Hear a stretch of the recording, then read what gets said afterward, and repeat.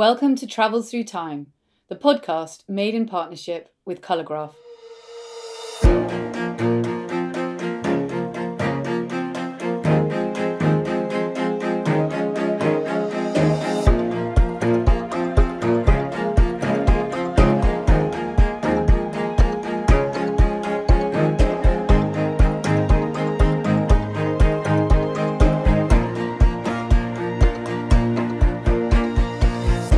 Hi, I'm Violet Moller, and this week we're embarking on an extraordinary adventure in 19th century Afghanistan. In around 330 BCE, Alexander the Great reached the limits of the known world, Afghanistan. On his long and violently successful journey from Macedonia, he founded many new cities, a chain of Alexandrias stretching across North Africa and Asia. Some of them flourished, others did not.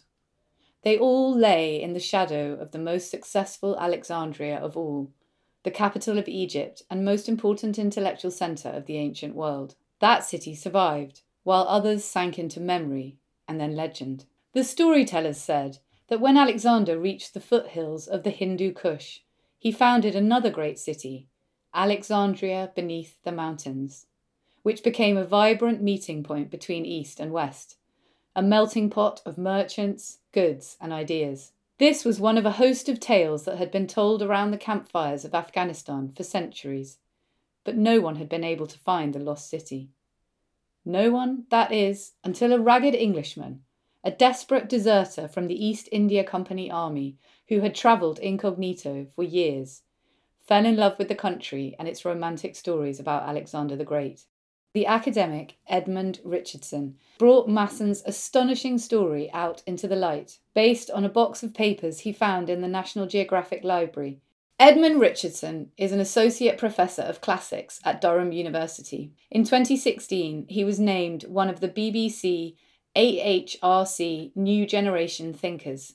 So, Edmund, thank you very much for coming on Travels Through Time. Thank you so much for having me. I'm really excited to have a chance to talk with you. Well, I'm very excited as well. This is a big departure for me because we're going to be going to the 19th century today, and I normally spend my time much further back. So it's going to be a big adventure for me. And I guess on the face of it, it might seem to people that it would also be quite a departure for you because you are an associate professor of classics and ancient history. Am I right? I believe so, unless something has changed overnight, which is of concern. But you're not an everyday associate professor of classics and ancient history because your interests are extremely eclectic and unusual. And I wondered if you could just talk a bit about that and explain to our listeners the kind of things that you write about and what you're interested in and what drew you to this story. So I'm interested, I guess, in why people care about the past. Like, why do we find ourselves 2,500 years after, let's say, the life of Alexander the Great, still obsessing over his story, still arguing about his story, still trying to figure out questions about his story? Why do people care so much about the past? Why does it matter to them? And how do they try to make the past their own? So how do we tell stories about history? How do we fasten on to characters and places and moments from the very distant past in order to make sense of our own lives and our own worlds in the here and now? So I tend to like stories which sort of have a foot in two time periods, if you like. Maybe there's a part of the story which takes place in the ancient world. Maybe there's a part of the story which takes place much later in the 19th century or indeed today. So the story we're going to be talking about today is one of those. It's in part a story about Alexander the Great and about how he founded a whole bunch of cities throughout the known world, all called Alexandria, after himself, because he was modest like that. And it's also a story about how one of those Alexandrias was rediscovered in the 19th century by really the unlikeliest person imaginable, this man called Charles Masson. And I came across this story in a very unexpected way, really. I was I was trying to write about Alexander the Great, which is an incredibly foolish and sort of quixotic thing to do, because you could fill both of the rooms that we're in right now with books about Alexander the Great and have plenty of books about Alexander the Great to spare. Like way back in the first century AD, people were saying, "Why would you need another book about Alexander the Great?" But I was trying to figure out, is there a way into a story that's different, that's new? I was thinking, well, maybe not the ancient historians, because the same 4 or 5 ancient historians of Alexander the Great have been basically the basis for every story about him for 2,000 years. But maybe there's something else. Maybe he left something else behind. Maybe there's a way into figuring him out through the cities he left behind, through the physical remains of his expedition. And that led me to the city of Alexandria of the Caucasus, or Alexandria beneath the mountains, as I call it in the book, in Afghanistan, and to the man who discovered it, called Charles Masson. And can you tell us the story that you write in the book about when you're in the library? Because I thought that was a good way into this whole bigger story.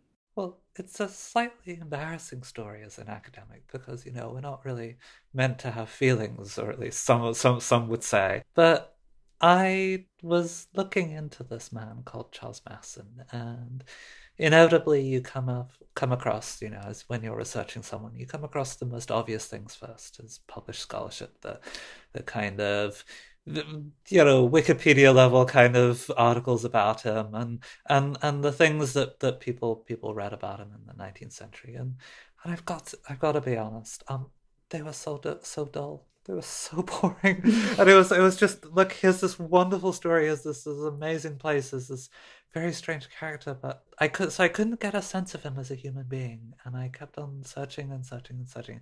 There's this facade, this academic facade of where you're struggling to see the person behind it. And then there's one day in this library in London, there's the Royal Geographical Society, which is this very strange place. It's just hidden below the streets of South Kensington, so you sort of see people's shoes walking past to the Natural History Museum, and the sort of gratings of the windows into the street. And I opened this box, and did you know what was in it before you opened it? You had no idea. I had no idea, really, none at all. But I'd heard there was something about him in this box. In it was the story of someone who'd come across my guy, Charles Masson, at his lowest ebb. And he'd been disowned by most of his former friends, and the ones who hadn't disowned him, he had disowned.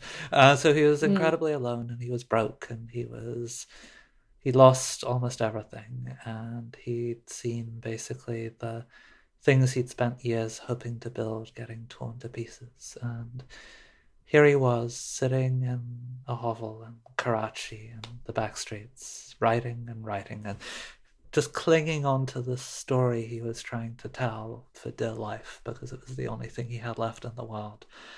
And it was just so moving, because suddenly there's this human being here. Suddenly there's this person with hopes and dreams and fragility and desire and longing, and I was just so moved. I found myself just crying, sitting in this library, reading the story of Masson in Karachi, huddled up with his books and his cheap wine and his hopes and dreams, kind of holding his hopes and dreams close to him as if they were the only thing to keep him warm. And I was just in tears in the library. And obviously this is not the done thing in a library, let alone one in Britain. So No. So the looks I got, the tutting, the pursed lips. But if I'm honest with you, it's what I hope for in a story, something that... Well, that was your book. I mean, yeah. that was the story. Suddenly you were holding that in your hand. That's an incredible moment. So we've now had this very, very evocative image of Charles Masson at the end of the story. I think now we need to go back to the beginning. And before we get into the details of his extraordinary life, can you set up for us the situation? So we're in the sort of early mid 19th century in India. There's the East India Company and then the British government, and just explain a bit about how that all works. India is gradually falling under the control more and more of the British East India Company. And I know you had a wonderful episode with William Dalrymple telling this story Yes, we much did. better than I ever could. But essentially, the British East India Company has started out as a very kind of low-level trading company with a few coastal outposts, and gradually has been, over the last few decades leading up to this time, has been bullying and blackmailing and cutting a swathe through India, its power spreading out further and further until by the 1820s it's the dominant power in India. It controls huge amounts of the subcontinent. It has vast armies. It is nevertheless still a private corporation. This is not the British government. This is a company with a huge private army and its own intelligence service. And it is dedicated to, very simply, as all companies are, the extraction of wealth from India. So it is in the business of making money. And its power has grown beyond that of any company in history.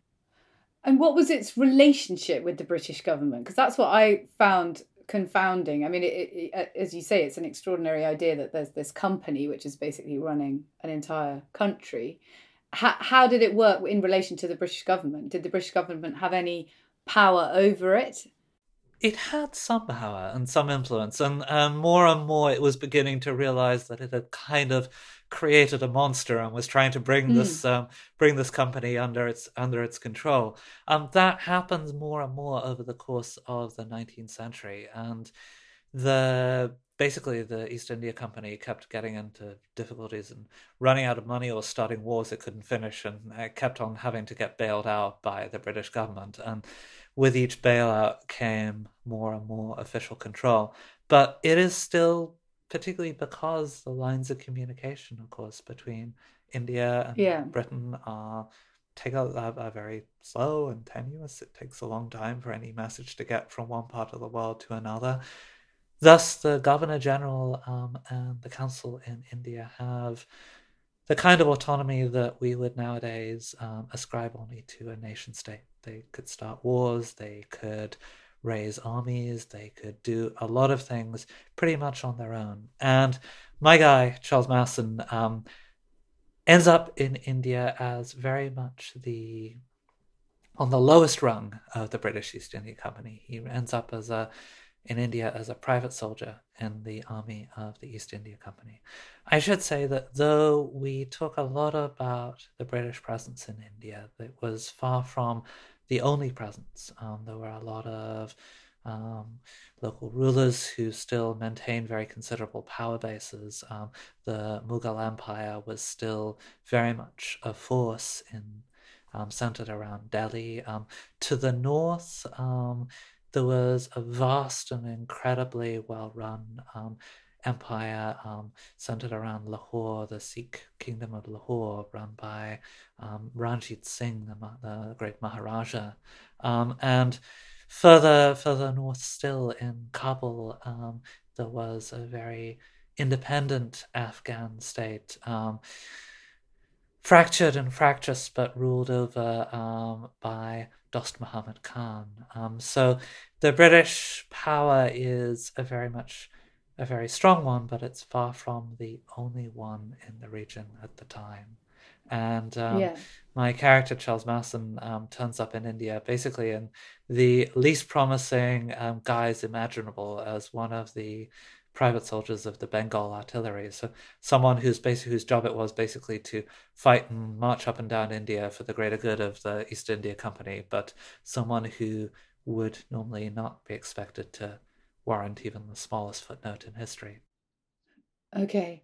And he does something very surprising and very brave. And I think if you have to, can you explain that part of the story now? Because before we go to your first scene, we need to know how he's ended up, where he's ended up. So July 4th, 1827, Charles Masson is not called Charles Masson yet. He's called James Lewis, and he's an entirely unremarkable soldier in the East India Company. But that day he decides to make a change. He decides to desert. He walks out of the gates of the barracks, the cantonments in Agra.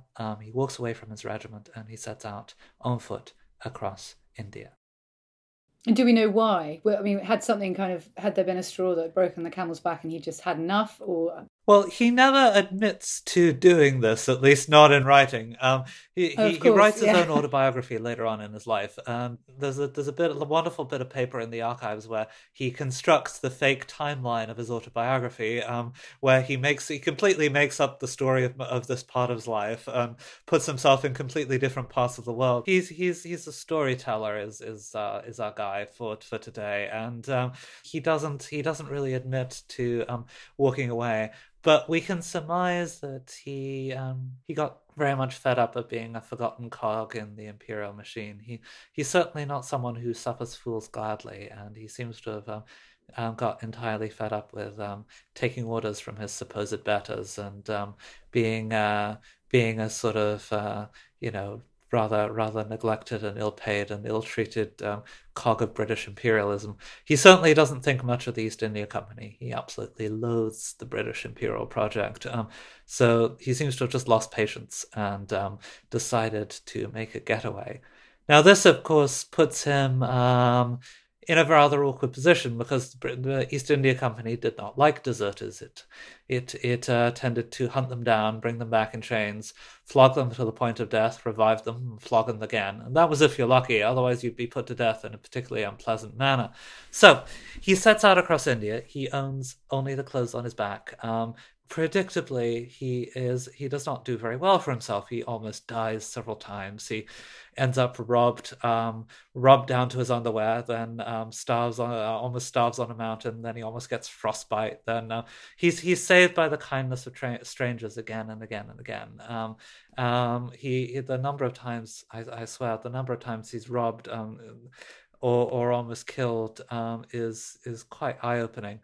But gradually he learns to survive. He learns the power of stories. He learns to turn himself into a wandering doctor, an Afghan holy man. He sometimes appears as he learns the local languages. He makes himself someone who is almost this Quicksilver character who can appear as pretty much whoever you want him to be. And he gradually falls for Afghanistan and for India. He sees that part of the world in a way that no Westerner ever has before, because every Western traveler through this part of the world has done so with guns and servants and retinues and high status and official permission. Masson has none of these things. He just wanders into a village and begs for shelter. And so impressive how he survived. I mean, the sort of physical endurance that he must have had is just really, I mean, the story about him getting through the desert right at the beginning of the journey. I mean, yeah, amazing, really amazing story. So can you tell us which year and why that you'd like to travel back to today, please? So I'd like to travel back to 1833 because this is where the story of Charles Masson changes. So far we've been talking about, he's a traveler, he's a curious guy, but it's not quite clear why we're talking about him, because there's lots of travelers and curious guys and people who are wandering around India and Afghanistan. But this is where the life of Charles Masson changes forever, where he turns from an ordinary soldier or a ragged traveler into someone who quite literally changes history, someone who doesn't just change history, but changes the way that we today see the world. And how did that happen, and why did that happen? How did he fall so under the spell of the legends of Alexander the Great that were circulating at that time? So in 1833, he's living in Kabul. He is, as you say, absolutely obsessed with Alexander the Great. And part of that is obviously that, the British at the time did tend to see India and Afghanistan through the eyes of the ancient past, right? The most reliable book on Afghanistan at the time in the 1830s was in fact Arrian's History of Alexander the Great, right? And this is a book written 2,000 years ago by a Roman who's never been to Afghanistan, right? This is the most reliable British account of Afghanistan at the time. So it says so much about the British and the whole sort of colonial project, doesn't it? It really does. That they really saw the world through the eyes of the past and really imagine themselves following in Alexander's footsteps. Now, for most of them, that meant embarking on a parallel career of conquest and colonialization and imperialism. For Masson, it's something different. He doesn't see Alexander the conqueror, Alexander the expert in the fine art of homicide. He sees someone as far from home as he is, keeping warm by a fire on an Afghan hillside. He sees a traveler. He sees someone driven by curiosity. He sees Alexander very much in the Islamic tradition, where for Islamic writers, Alexander is less a conqueror. He's someone driven by an insatiable curiosity. He wants to see the wonders of the world. He wants to explore the strangest reaches of the earth, the world beneath the waves, the world of the sky. He wants to understand. And that's the Alexander who Masson falls for, and that's the one he's hoping to uncover. So he's hoping to basically, Masson stakes everything on trying to find one of Alexander's lost cities. And I've gotta tell you that at the time in the 19th century, this is like finding Atlantis. It's like finding, the secret of the universe. If he could find an Alexandria, one of Alexander's cities, because he founded Alexandrias wherever he went. He founded them in Egypt, he founded it in Greece, he founded it in Persia, in India, in Afghanistan. He founded these things wherever he went. He's like the Johnny Appleseed of cities. That's just absurd number of Alexandrias. Masson knew that if he found one of these cities, he would turn from a forgotten working class kid into, it would make his name. It would make his fortune. Because remember, as we've been talking about, Britain is utterly smitten and obsessed with Alexander the Great. So if you can fill in a bit of that story, then suddenly you're someone. And then maybe he won't be shot for deserting as well. Yeah, maybe he gets to live. Maybe he gets to be famous. Maybe he gets to kind of, turn from this person whom society kept telling, you don't matter, into someone. So that's a big incentive, definitely. Yeah. Okay, well, I think now's the perfect time to go to your first scene, where we join Masson in Kabul. And can you describe a bit? I know that the first scene is actually winter, but the description, and I've read other descriptions of Kabul in other places, and it just sounds like the most incredible place. So Kabul is, in the 1830s, it's one of the wonders of the world. It's this ancient, beautiful city, and you approach through the mountain passes and you see the plains open up, and there's this glorious expanse of formal gardens and orchards and fruit trees. Obviously not so much in the winter, but in the summer, if you approach Kabul, it's surrounded by formal gardens, many just laid out by previous kings and emperors. Babur, the first Mughal emperor, has set this wonder of the wondrous pleasure garden beneath the city walls, and the air is heavy with the smell of roses and fruit trees and blossoms. And you ride up to the city, or walk up to the city, and it's set beneath the mountains, beneath the Caucasus Mountains, and essentially the city slopes upwards. So you walk in through the gates, and you go up and up and up through these winding streets, with beautiful old houses on either side, and mulberry trees peeking out from behind their walls, and you plunge into the bazaars, which are one of the greatest markets of Asia. So there's people selling fruits and vegetables, and there are wandering storytellers. We'll come back to the storytellers in a minute. Definitely. There are holy men and travelers and merchants from all over Asia. So there are Parsi traders from Bombay. There are people coming from China, from to the deserts from across. There are people coming from Russia, from India. So there's this whole profusion of traders and goods from across the world, and you go up and up and up through the bazaars, and you start to realize that this is one of the most open and tolerant cities in the world at the time. Kabul is somewhere where different faiths live together and worship together, and almost would exchange gifts. So Christians would send Muslims gifts on Nowruz, and Muslims would send Christians gifts on Christmas and Easter.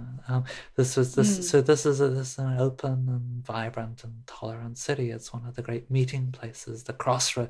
It's one of the great crossroads of the world. And then at the top of the city, there is this vast stone fortress called the Bala Hissar, the old high fortress of Kabul, which is just set beneath the snow-capped mountains, just rearing over it. And this is the home of Dost Muhammad, the ruler of Afghanistan. So Kabul is a place of wonders, and it's a meeting place magical, of the world. Just magical. Yeah. And here we find Charles Masson, and he's been hearing all these stories about the location of Alexandria under the mountains. What does he do next? So Masson is trying to find the city, as you say, Alexandria beneath the mountains. And obviously deciding you want to find a lost city is all very well and good, but then what do you do next, right? Because particularly when you don't have much to go on in terms of Western scholarship. Because, as we were talking about a little while ago, the best British guesses on the location of the city were based on, a Roman history book from about 2,000 years ago. None of the people who were writing about Alexander the Great in Europe had set foot in Afghanistan for over 1,000 years. And were there no Afghani sources, local sources available, apart from the then we're going to talk a bit about these stories in a minute. There were no, maybe there were, but he didn't have access to them. I don't know. So there are some local sources, but they are very much not ones that were in wide circulation at the time.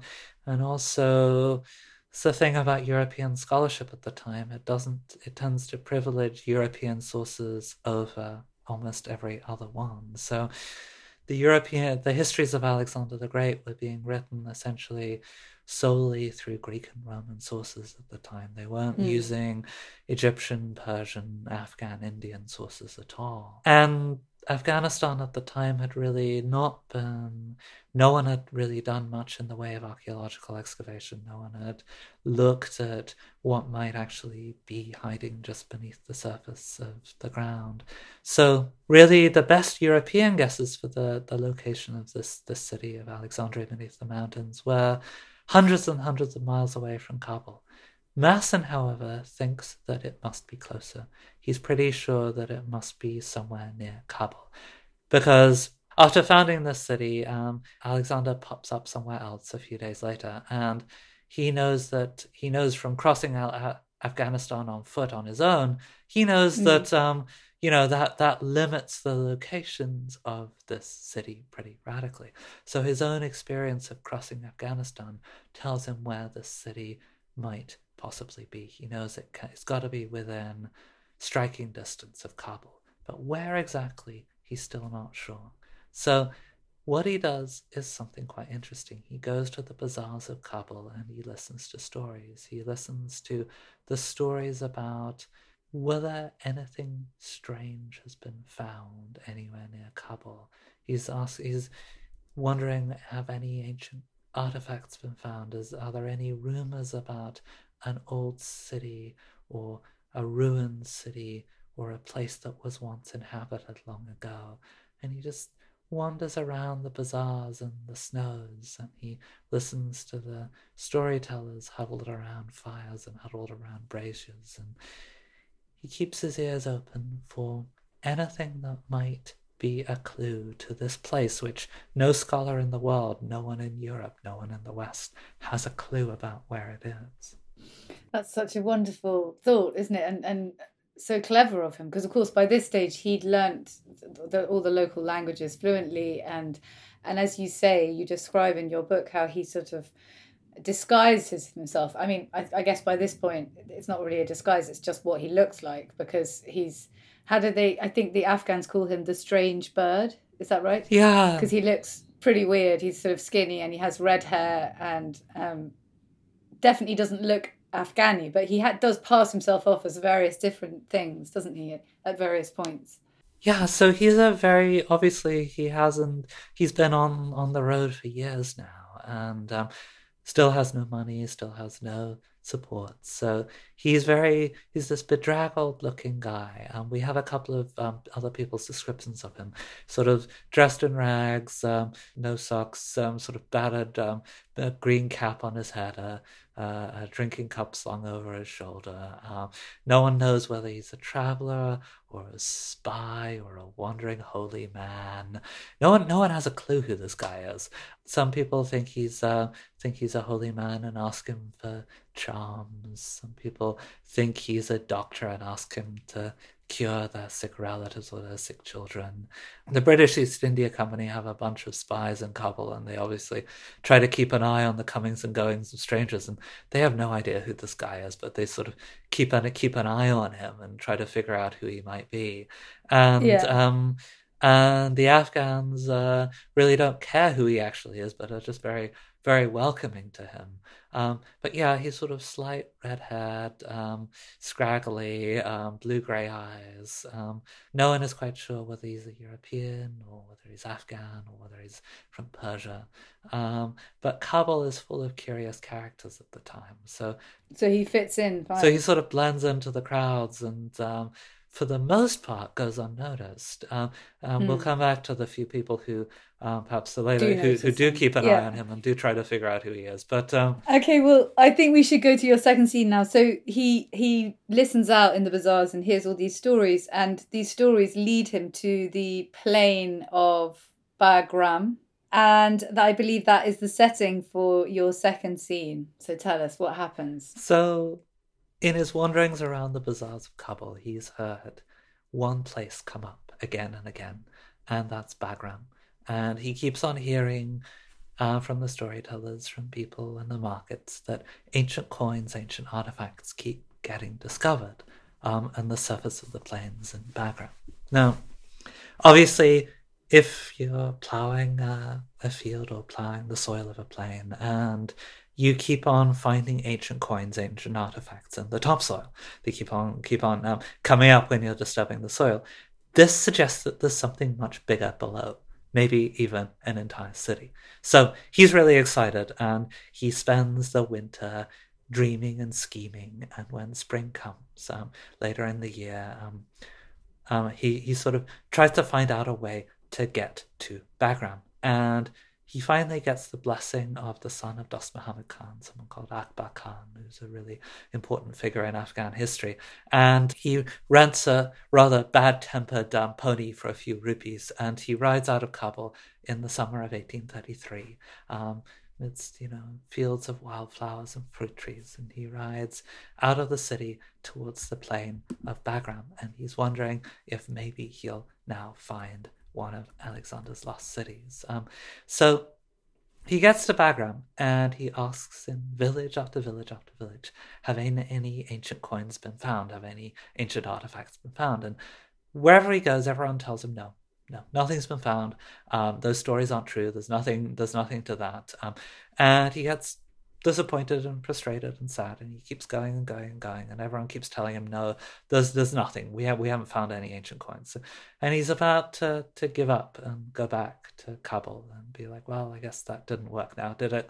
Back to the drawing board. And then just as he's about to give up, an old man brings out a single ancient copper coin, and Masson takes it and holds it up to the light, and battered, it's defaced, it's impossibly old. And you can't make head or tail of it, but it's like this message from another world that tells him that the stories might just be true, that the rumors might just be true, that there might actually be something beneath the surface here. So he takes out basically all the money he has, the copper coins he's managed to scrounge from doing practicing as a doctor in Kabul and telling stories and finding his way through the world. And he gives pretty much everything he has to this old man. And immediately, everything changes. One by one, all the people in the room start to slip out and come back with bag after bag after bag of ancient coins, of jewels, of gems, of fragments of pottery, of pieces of gold. And why didn't they tell him immediately? What were they afraid They of? had no idea he was planning to actually pay to start with, and they were worried that he would basically just take what they had, Right, and would set them to work, possibly by force, scouring the plains for more artifacts. So they thought that nothing good could come of admitting to what they had. So this is where the power differential that is in Masson's in play works in Masson's favor. Unlike every other British traveller who arrived with guns and with armed escorts and with the full power of the state behind him, Masson just wanders in rags, looking incredibly harmless and sort of bedraggled, and that opened up worlds to him that would be closed to anyone else. that's so interesting, isn't it? That because he was so destitute and because he was so powerless, that actually was his way into the local society. It's amazing. It means he goes places, he hears stories, he has possibilities open up to him that no one else has. And I think it's very much one of the things that I really hope people take away from the book and from Masson's story, that there's Masson's approach to Afghanistan, which is to listen and to respect and to honor, right, the people he comes across, and that ends up with friendship and with respect and with this whole world opening up that no one else had guessed at. Yeah. And then there's the approach that the British East India Company take, which is to invade and to compel and to take by force. And that of course ends up with, I mean, it maybe needs to be said that, like, Afghanistan, the Afghan people were incredibly friendly and warm and open and, just utterly delighted to connect with people from the West at the time, right? There's Western travelers were made utterly welcome. The ruler of Afghanistan wanted to make a formal alliance with Britain. The idea of hostility between Afghanistan and the West was just not something that was even in play at all in Afghanistan at the time. And this only happens because, the British decide that it's better to compel than to befriend. And I think the approach Masson took of listening, of learning, of respecting, of honoring, it feels like a great road not taken, if you like, in terms of the ways in which the world connects. And as relevant today as it was in 1833. Yeah. Hello, it's Artemis. At Travels Through Time, we're incredibly proud to be partnering with Jordan Lloyd and Colourgraph.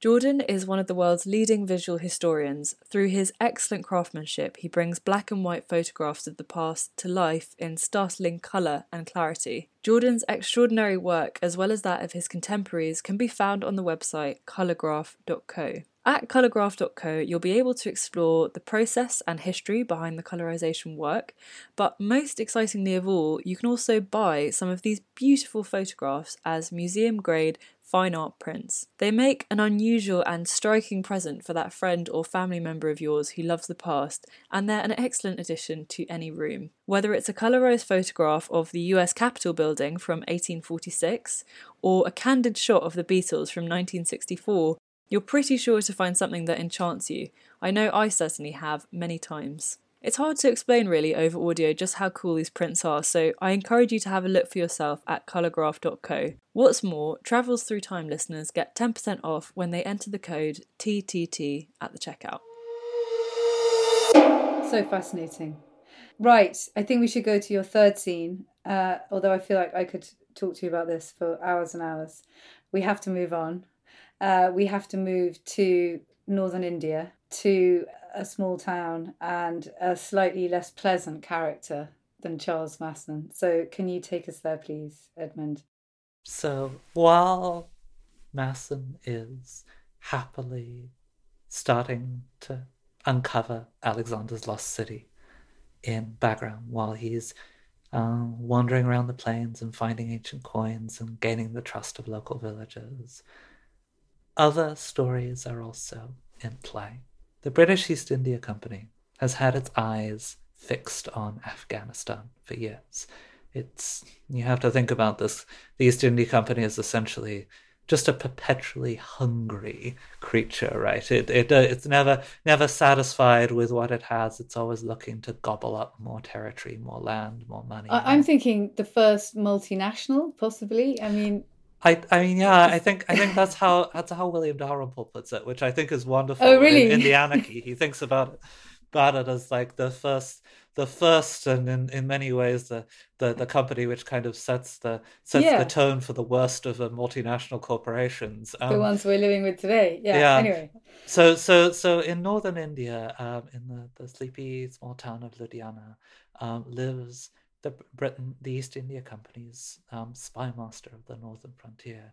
He's a man called Claude Wade, and he's a sort of sleepy, deceptively calm-looking man with the air of a sleepy spider, and he basically pulls on the strings of courts and rulers and informants, stretching up to Lahore, to the court of Ranjit Singh, the great Sikh Maharaja, into Afghanistan and up to the Russian frontiers. So he's this very kind of, frankly, sinister. Evil. I'm going to say evil. Because he is. Blackmail and murders and assassinations and I think that qualifies as evil. These are his favorite things. But among his many informants is one in Kabul called Karmat Ali. And is a very hapless spy who keeps on getting into trouble and finding himself on the wrong end of various things. But Wade's man in Kabul has been keeping an eye on this stranger who calls himself Charles Masson. And like everyone else, at first he had no idea who Charles Masson was. But one day he hears a story about Masson where he was asked to write a charm to heal a sick child. And Masson grumpily agrees to do this. He doesn't really want to, but he's like, okay, well, anything for a quiet life, fine, I'll do this. And he writes the charm. But the spy realizes that as he wrote it from left to right rather than right to left. So in other words, he wrote it in the European manner. So while he's writing it in one of the local languages, this man is actually not Afghan or Persian or anything else. He's European. And that detail makes his way to Claude Wade in Ludhiana. And it fills in a piece of a jigsaw puzzle of a file that Wade has been building for years, because the man who calls himself Charles Masson has been popping up in one place after another, and Wade has been hearing rumor after rumor after rumor about him. In the autumn of 1833, the penny finally drops. The report from Kabul plus another report by an incredibly strange American called Josiah Harlan, who's been kind of mercenarying his way around northern India. And who very much introduced Masson to Alexander the Great, didn't he? Because he was the sort of first person in the story who was really obsessed with Alexander the Great. He did. Harlan sort of meets Masson at the very start of his travels, just after he's deserted from the East India Company, when he's this incredibly hapless and ragged figure, even more so than later on. He doesn't speak any of the languages, and Harlan is obsessed with Alexander the Great. And Harlan becomes an informant for Wade and tells him about this man he met. And Wade realizes that the man who calls himself Charles Masson is actually Private James Lewis, late of the Bengal Artillery, wanted deserter.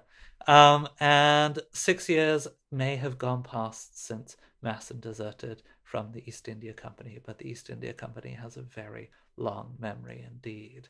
And Wade realizes that this man in Kabul, this unnoticed man who's somehow gained the trust of the local rulers, who seems to know everyone, who seems to be liked and trusted by everyone, this man is a wanted deserter with a death sentence hanging over his head. And Wade resolves to put Mr. Masson to work. So what he decides to do is to quite simply blackmail Masson. He writes to Kabul and he tells Masson, look, you have two choices.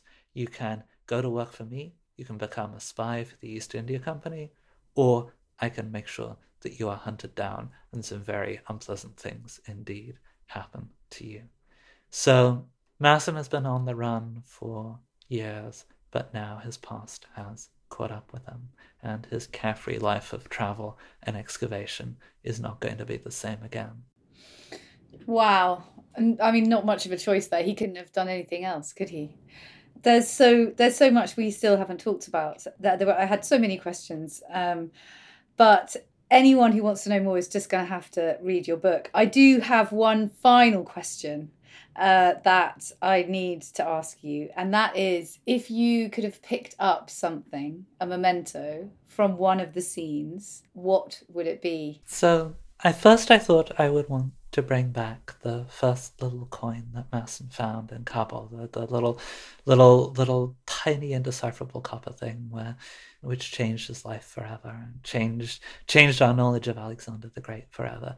But on reflection, you know what? I think there's maybe enough bits of the past in Afghanistan being spirited away from Afghanistan and brought back to Britain in the 21st century. So I think I would choose Masson's drinking cup, that little thing he had slung over his shoulder that he carried with him on the road. This little memento of a different way of encountering Afghanistan. This little thing that he carried with him on the road, and which sustained him when he was just alone on a mountainside with nothing but his stories to keep him warm at night. That's a really wonderful choice, really meaningful, poignant choice.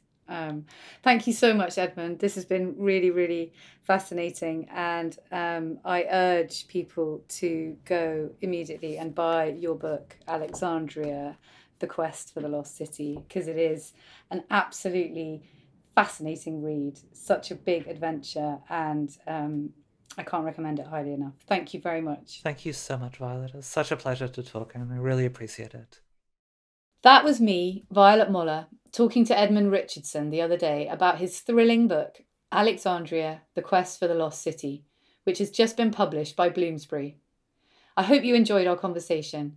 Thanks for listening, and until next time, goodbye.